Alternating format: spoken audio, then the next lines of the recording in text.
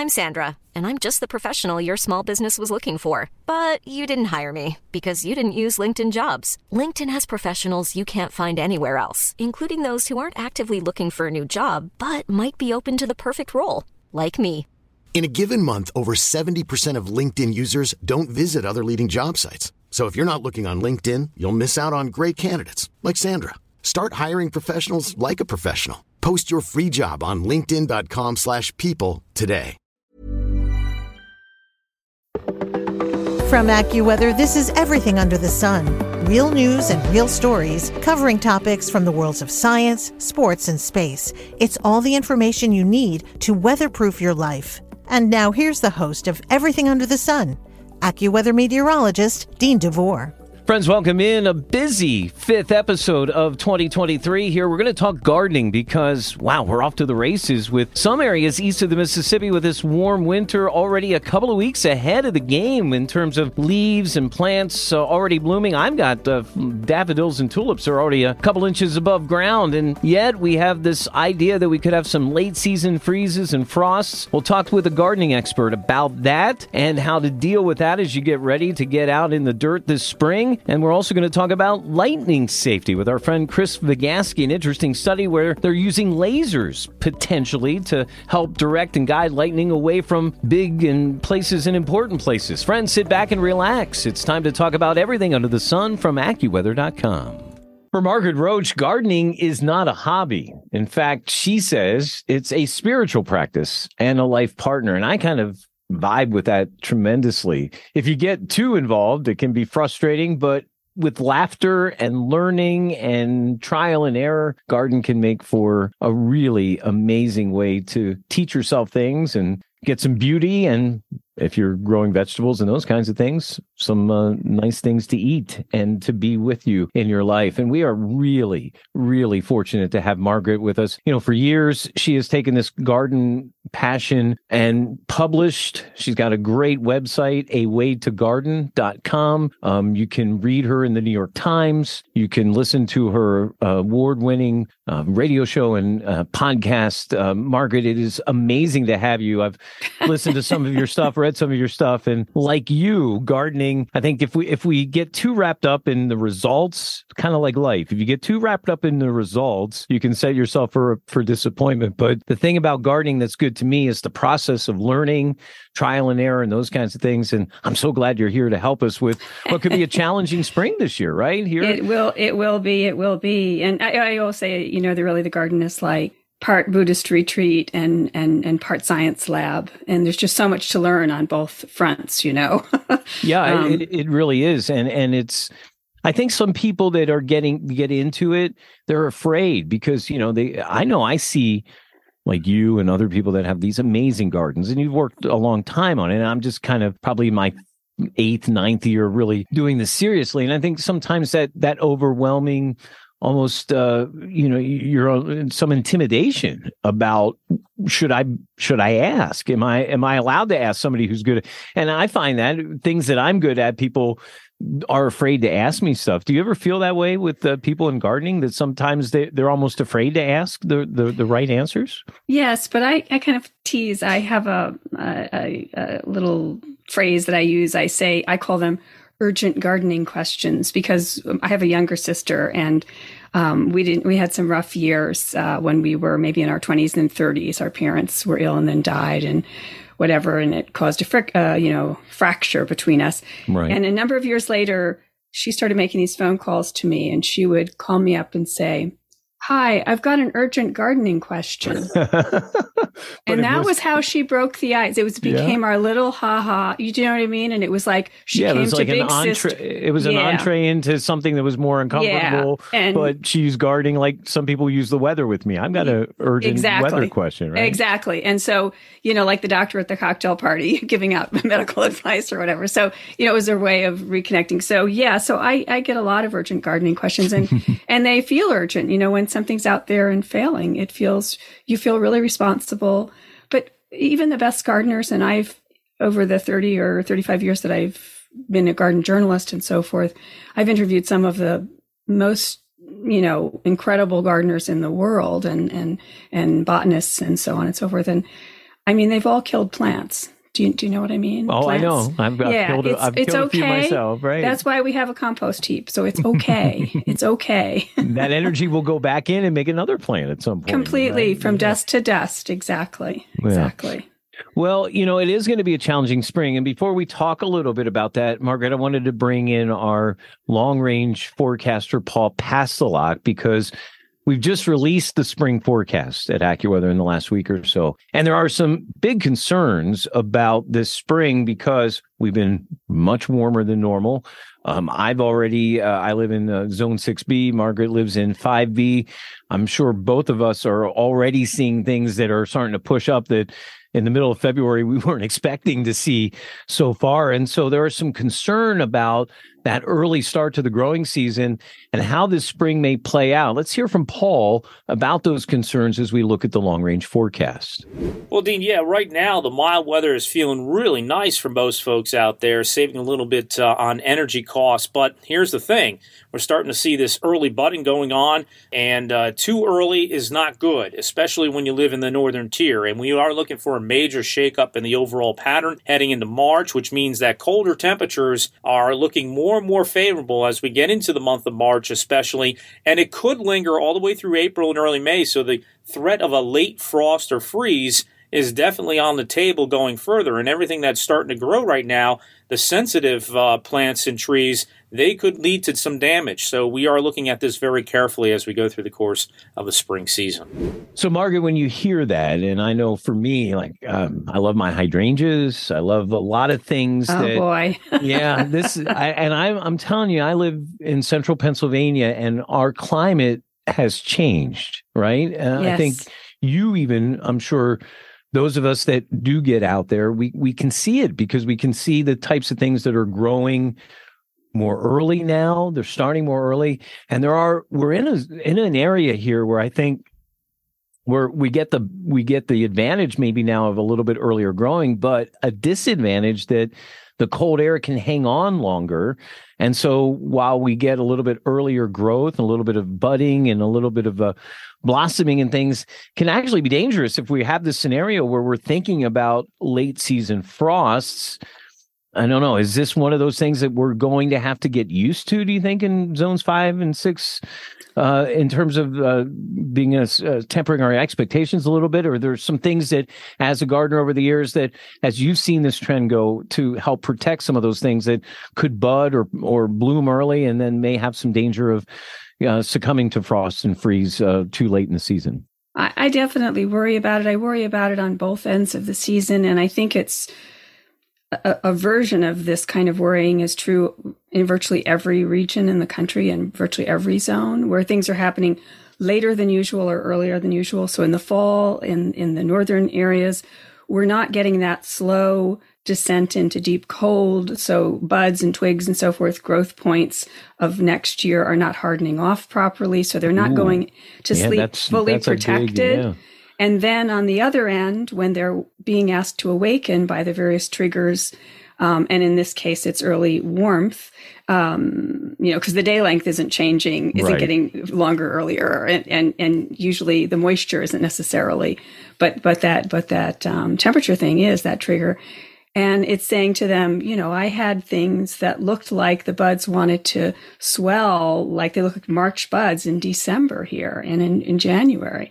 And so those, they're very vulnerable. They either didn't shut down carefully enough in the fall, and or they've had this added tease of like warm bouts throughout the so-called winter. So I don't recognize where I garden. I've lost my rhythm. I've lost the beat. You know what I mean? No, I've been here 35 years and I've lost the beat. So I've totally gotten that. And so if it's hard for you as a professional that writes and lives it and thinks it and breathes it and talks it, it's got to be hard for the average person. So is it just now even more so we have to be kind of just used to some losses in these situations? I think so, but also I think we have to be alert more than ever. And that's why, meteorology and our relying on professionals like yourself and the longer range forecasts and having the tools on hand.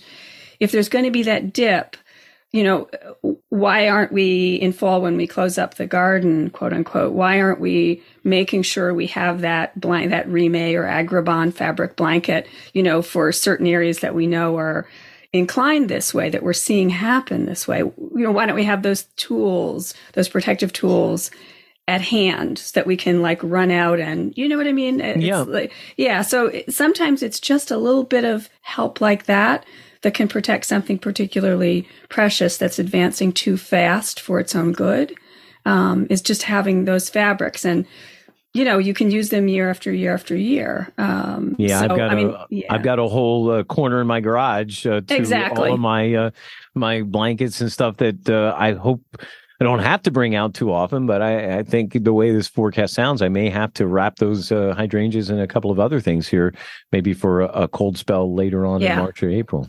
Yeah. And so that's what I think we're all thinking about right now is, seeing things happen much, much, much too early, and be vulnerable. Absolutely. Yeah. And I think this is also a time when it's more important than ever to talk to each other and to talk as gardeners and people that, one of my favorite places to go and to talk to people is when I go to the farmer's market. Right? Because these are people that are growing not only for their enjoyment, but for their livelihood. Yes. And so they're growing, whether it's the cut flowers or the vegetables and the fruits. And so to maximize their yield, they're understanding this climate change and they're giving me some strategies locally.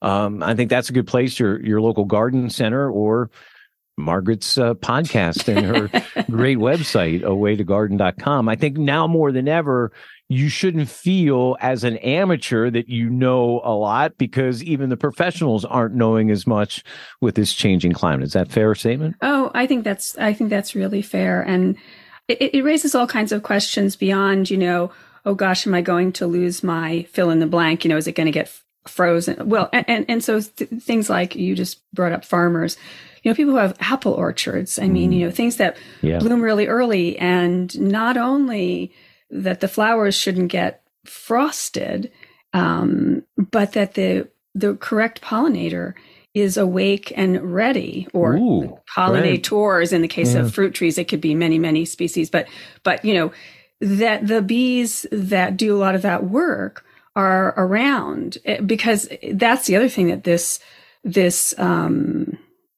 the rhythm being off is changing, is that wildlife, from insect life on up to, birds and so forth, all the migratory or animals, including insects, or the ones that, that try to overwinter, they're in a rough spot like Zone 5B. They're all thrown off too. When should they wake up? And is the right plant going to be blooming both for them to be nourished by and also for them to perform the ecosystem services that plant needs to do its thing for us or for the environment? You know what I mean? So the whole thing is out of sync. I'm absolutely with you. I've had this past 2 winters, families of bluebirds. Never had that before. Yeah, they always would go south, but now I have them all winter. Yeah, and they don't go too far. Yeah, they don't go too far, but they go far enough. But I have them all winter now too. Right, in recent years. 10 years ago that wasn't the case, and so many birds. Yeah, no, it's fascinating to see different bird species that, again, in 35 years I've been in the same place that, I never would see in the winter and now are my regular, and vice versa. The ones that aren't here anymore that don't, come to this area anymore at this time of year. So, yeah. We're talking with Margaret Roach from many places. You can read her in the New York Times. She has a podcast, her own podcast, A Way to Garden with Margaret Roach, and the accompanying website is awesome. I've been spending some time on it in the last few days to look at all the different stories and information there. That's awaytogarden.com. Margaret, give me a few strategies now as I'm getting ready. It's we're out of the worst. We're into solar spring. We just crossed over about a week ago. So yes. You're feeling it. I'm feeling it. People that are out in the garden can feel that extra light. They can feel the higher sun angle. There's almost an excitement, especially with these mild temperatures that we've been seeing. What are some strategies that you would tell folks to be doing right now to think about getting ready for these times when we're getting ready for planting later on in the spring. And is there things we can be doing in these formative months here in the next couple of months? Well, I mean, making a calendar, I think, and especially if you plan to do any edibles, any vegetables, herbs, or any annual flowers, anything that needs to be started from seed, having a calendar, a schedule in mind, and getting everything sown in the right order. I mean, that's, even though it's an indoor job, it's really important right now to be doing that in a timely way so that you'll have the seedlings ready at the right time for transplanting. What and so about forth. 4 to 8 weeks before you would normally want to plant them is when you're going to probably start those seeds in most cases? Yeah, no, it's a simple I have on awaytogarden.com, I have a seed calculator where you can put in your final frost date and it'll calculate for you when to start everything and where to start it and so forth, indoors or out. And it's really a simple thing. It's like if something needs 6 weeks indoors and it can be put outdoors at frost time, you count back 6 weeks from the frost time, or if it needs, to become, it can go out 2 weeks before the last frost date, you would count back, a different number. It's just math, but it helps to know. You've scared half the listenership now, Margaret. It really is. And you can group your things together, your warm season crops that, your peppers and your tomatoes and so forth, and your eggplants. And you can, have them ready for right after the frost time, and, just kind of count back those 6 or 8 weeks, depending on the size of seedling you want. And it makes it so much better. And arrange your seed packets, put rubber bands around the ones that need to be sown April 15th and the ones that need to be sown. Do you know what I mean? May 1st. No, I got it. I mean, that's the thing to do right now. Otherwise, it's really nervous making. You think, oh my God, I forgot that.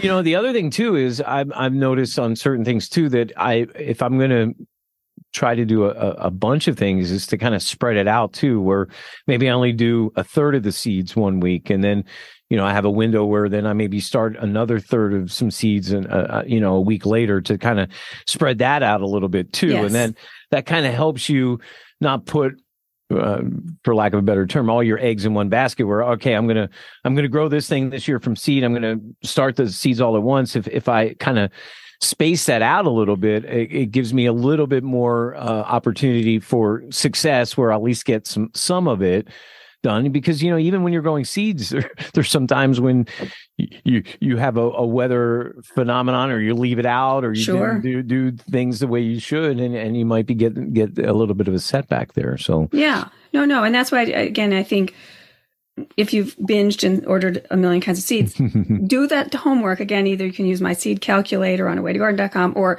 another one, Johnny's Selected Seeds. Other places like that have similar kind of calendar tools, and you can plan it and then group them and be ready, like you said, to plant some this, such and such a weekend, and some a week later, and some a week later, in an orderly way, so that they'll all be ready. And then I think the other thing is not to get outside too soon when it's worse for the soil and worse for the garden. Right. So I don't want to be messing in the soil right now. Right. This is still a time for the soil to still be doing what it's doing, which is still freeze thawing in some situations and doing that. So it's not, even though we think we might want to be in there, it's not really telling us to be in there. It's just kind of our minds a little bit. You can do a lot of damage to soil, and even walking on frozen lawns and so forth like that.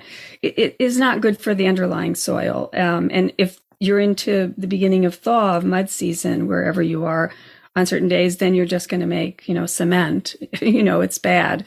But there are things that we can start to do. I mean, we can, rake areas around the house, start to get a little semblance of little cleanup here or there. Yeah, because it lifts the spirits, right? Don't you think? All the stuff that's blown around. There are some of the perennials where I didn't top them off as much, because sometimes I like to leave that for the birds and stuff. And that's great. That's really great to be doing. Leaving it, being a little messier is really, really good. Yeah, I don't mind that. And, and when you get to the point where you can see where the buds are and stuff, then you can clean up a little bit on aisle 4 and that branch here as we get closer too. So and cleaning up too soon is also bad, not just for smashing around in the soil, but there's again a lot of those beneficial insects, the creatures that we rely on both as sustenance and to perform those ecosystem services like pollination and so forth.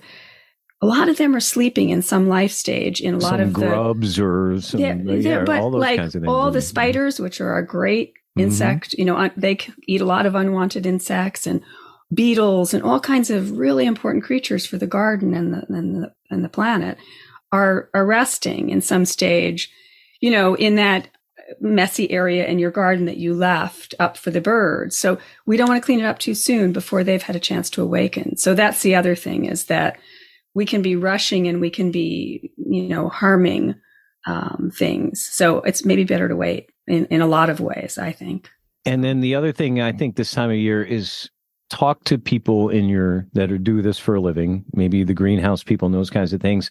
And really, if you've and we've had so much transience, Margaret, in the last couple of years since COVID, people moving to different areas. And so I don't think they're used to, and those of us that are used to dates about when the last frost and when it's when it's really safe to put stuff in. So that's changing for the local person too. It's really important to think about that, because I think the biggest thing that I see is people rushing to put stuff in too early for the region. And so it's really good to get that advice from people that know this locally. Right. Local, insight. Absolutely. And it's not a one and done. That's the other thing is, let's say if you didn't sow your lettuce in time to have that earliest potential crop of lettuce transplanted out into the garden. Well, we can sow lettuce every 10 days all season long until a month or 6 weeks before, hard frost, and have lettuce.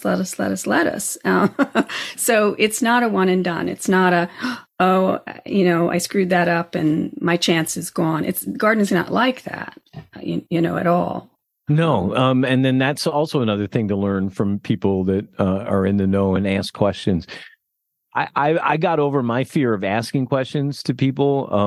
Do you still feel like, as a person that is an expert on gardening, there's still that trepidation for people to ask us? Ask not me, but ask people like you that are experts to get the right information. Why? Why should we be afraid to ask? I think don't you think that's true with everything? I mean, if you want to learn to bake a particular thing and every time you've tried it, it's flopped, you're asking the master baker or the cookbook author, you feel a little silly, right? But it shouldn't be. And I am, because of my background is in journalism, all I do is ask questions. That's what I do for a living, right? I'm a reporter, so to speak. Right. So I think that's the greatest skill of all, is to be open to asking, but also know how to listen and take some notes when you're listening. You know what I mean? Like really listen and take advantage of what's being shared. So I'm constantly asking people who know so much more than I do, well, what about this? And what about that? And what's going on here? And how do I do this better? And so forth. So I was just getting advice on some seed starting techniques, even though I've done it for decades. I want to fine tune some of my tactics. And I was asking a friend who's like a master propagator, for just a few little extra fine-tuning tips. Are those going to appear on your website here soon? Yes, so probably. Yes. So he, as many professional propagators do, he top dresses, meaning applies a little, almost like a mulch layer on top of his sown seeds of what's called poultry grit, or it's like a very fine gravel. It almost looks like birdcage gravel, but you get it at like a Tractor Supply kind of a store, a farm store. And he puts just a tiny bit of that on top after he sows his seeds.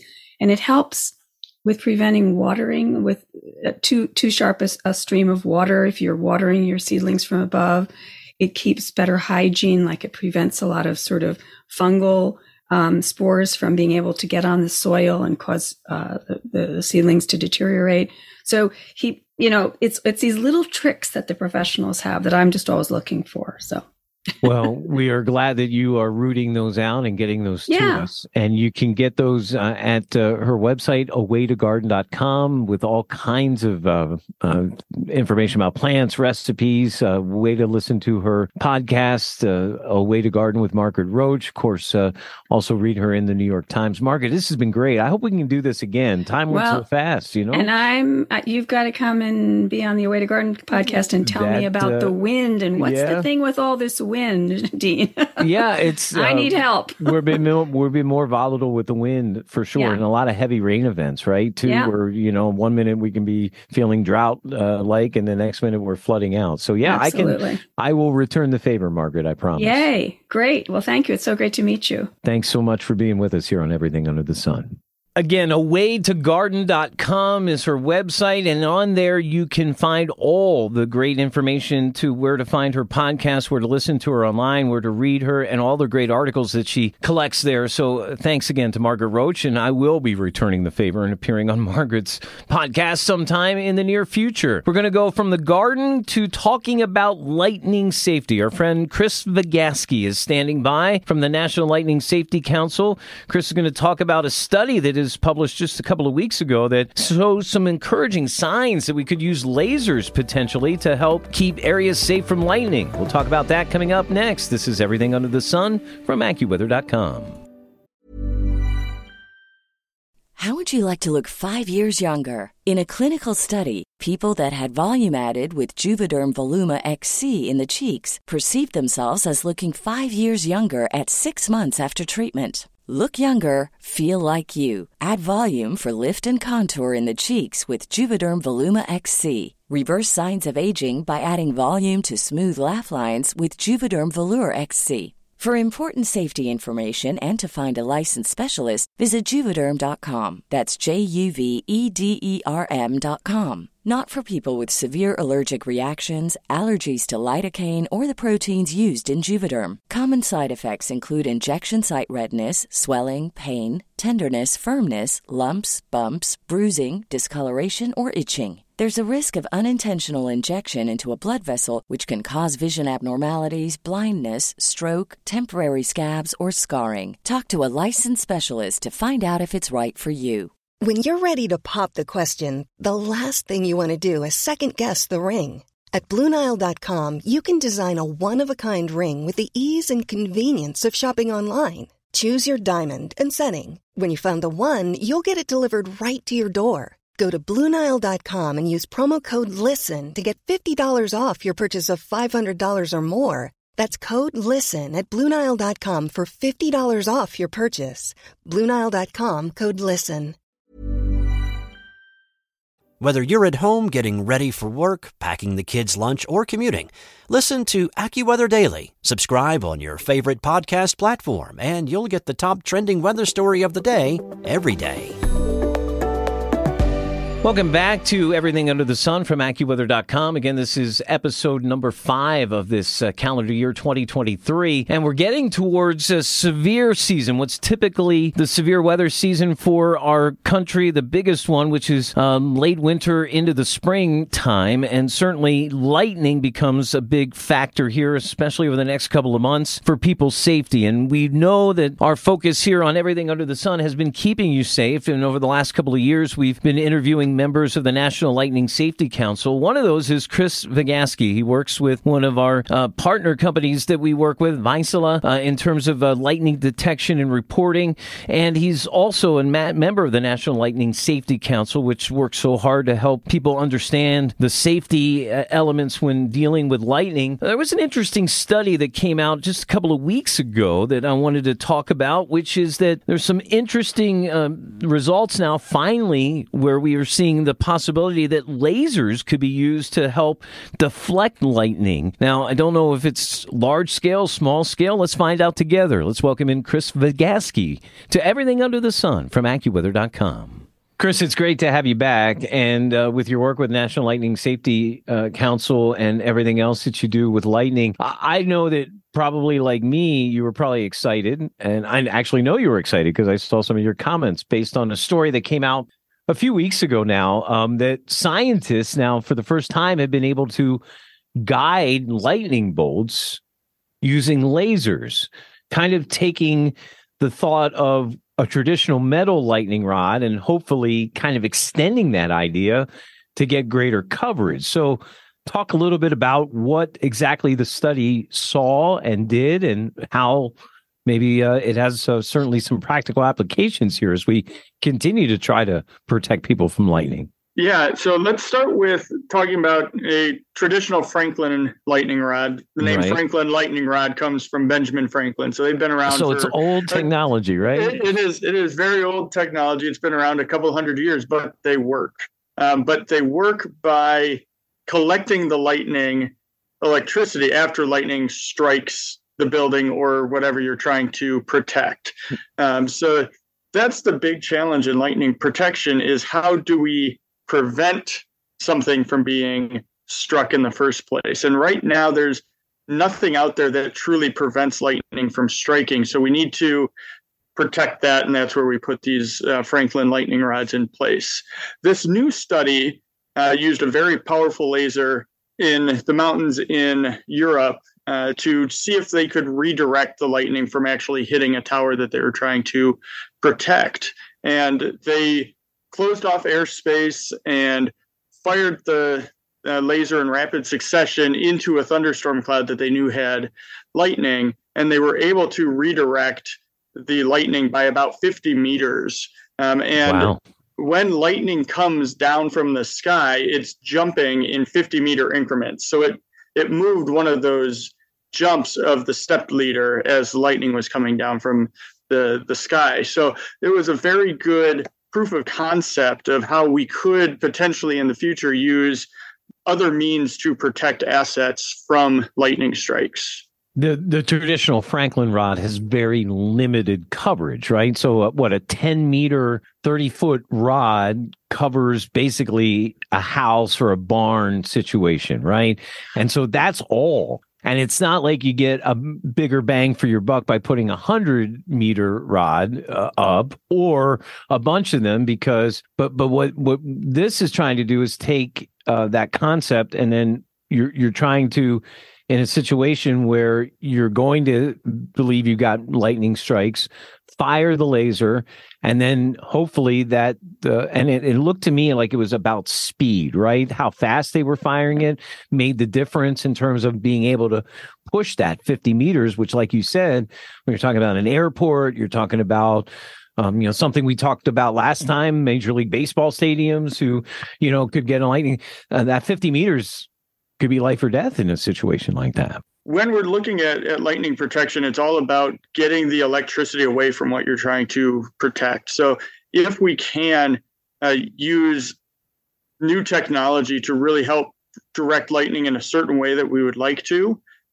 we can then eliminate that risk. Right now, still developmental processes. So, a lot of work still to be done. You have to consider closing off airspace because interactions of lasers with aircraft or other things is a we're in a time in our lives where that's a big topic right now. All the interaction with things that are going on in space and up in the sky, Chris. So I think we're all familiar with that. And then obviously, till we test this, I mean, they put this test in Switzerland, a place that a tower, I think that I read where that tower gets hit sometimes 100 times per year. But still, that's on average, right? So we don't know. I mean, it's not like we can sit there and plan exactly. So I think you're right. This is something very, very first level situation. But the fact that we've been thinking about this for decades and finally have this little light at the end of the tunnel here where we're actually seeing something happen, that's pretty exciting. Yes, it really is exciting. There's a lot of work being done. This week even is the Lightning Protection Institute annual meeting, running from February 15th through the 17th in Florida. And I'll be speaking there actually this week as well. So, lightning protection is a big thing. We'll see how we can use the existing technologies and these new technologies like these lasers to see how we can really better protect, really critical assets. I could see this, maybe eventually at space launch facilities or nuclear facilities, really critical assets where you can kind of limit who's flying overhead or things like that, to really see if we can take the first step that we got with the results in Switzerland and expand that into a wider range of environments. And then the other thing I think, Chris, and we were just talking about is in our podcast about gardening up front, is with the climate change that we're seeing, And we're seeing now more and more severe weather, more thunderstorms outside the norms of spring and that little bump up in November. We're seeing them all year round. December, look at the numbers of thunderstorms and tornadoes in December this year. Just crazy. So this lightning mitigation and safety, we had kind of times of the year we had to think about it. Now it seems like we have to think about it every single moment, Chris. So while it's bad news in that regard, it's good news because we've already done some good solid work and things like the National Lightning Safety Council and things like this. People are working harder every day to mitigate the dangers of lightning, right? Yeah, there's a big community, not just in the United States, but even globally in Africa and South Africa, Southeast Asia, really working to keep people safe from lightning all around the world. So there are some really powerful brains out there that are thinking of new ideas on how we can keep people safe and keep property safe from lightning. Chris, that's our goal here at AccuWeather, and I know you and the National Lightning Safety Council and everybody working. Always great to hear from you, and we look forward to talking to you again soon. Thanks, Chris. Yeah, thanks, Dean. Friends, that'll wrap it up for this week's edition of Everything Under the Sun from AccuWeather.com. Again, thanks to Margaret Roach and to Chris Fagaski. Thanks to our executive producers, Ken Prell and Andrew Robb, and many thanks to our hundreds of team members that work so hard every day and every night, weatherproofing your life. Whether you get the information on our AccuWeather.com apps, both on the Android and Apple side, or our AccuWeather.com website, which is also a way to get AccuWeather Now, which is our streaming feed of our network content and other feature stories that you can watch anytime from AccuWeather.com. Certainly check us out on the AccuWeather Network on your local cable or satellite provider or over-the-top situation, and then check in with me on our great radio stations, 1010 Winds on 92.3 FM in New York City, WBZ in Boston, WBBM in Chicago, WWJ in Detroit, KMOX in St. Louis, KDKA in Pittsburgh, and so many more. I'm just fortunate to be able to be on those stations and representing AccuWeather. We'll be talking next week about weather and changes as we go from winter to spring and driving safety that is somewhat weather-related and somewhat not. Disturbing trends in the amount of accidents based on speeding and distracted driving, and of course we add into the volatile weather to that. We'll have some discussion with that with our friends at AAA and more. For all of us at AccuWeather and AccuWeather.com, have a great week. We'll talk to you next week on Everything Under the Sun from AccuWeather.com. Thanks for listening to this week's episode. Be sure to subscribe to, rate, and review Everything Under the Sun on Apple Podcasts, iTunes, Spotify, or wherever you listen to your favorite shows. And of course, if you have an idea for a future podcast, just email us at AccuWeather.podcast@AccuWeather.com.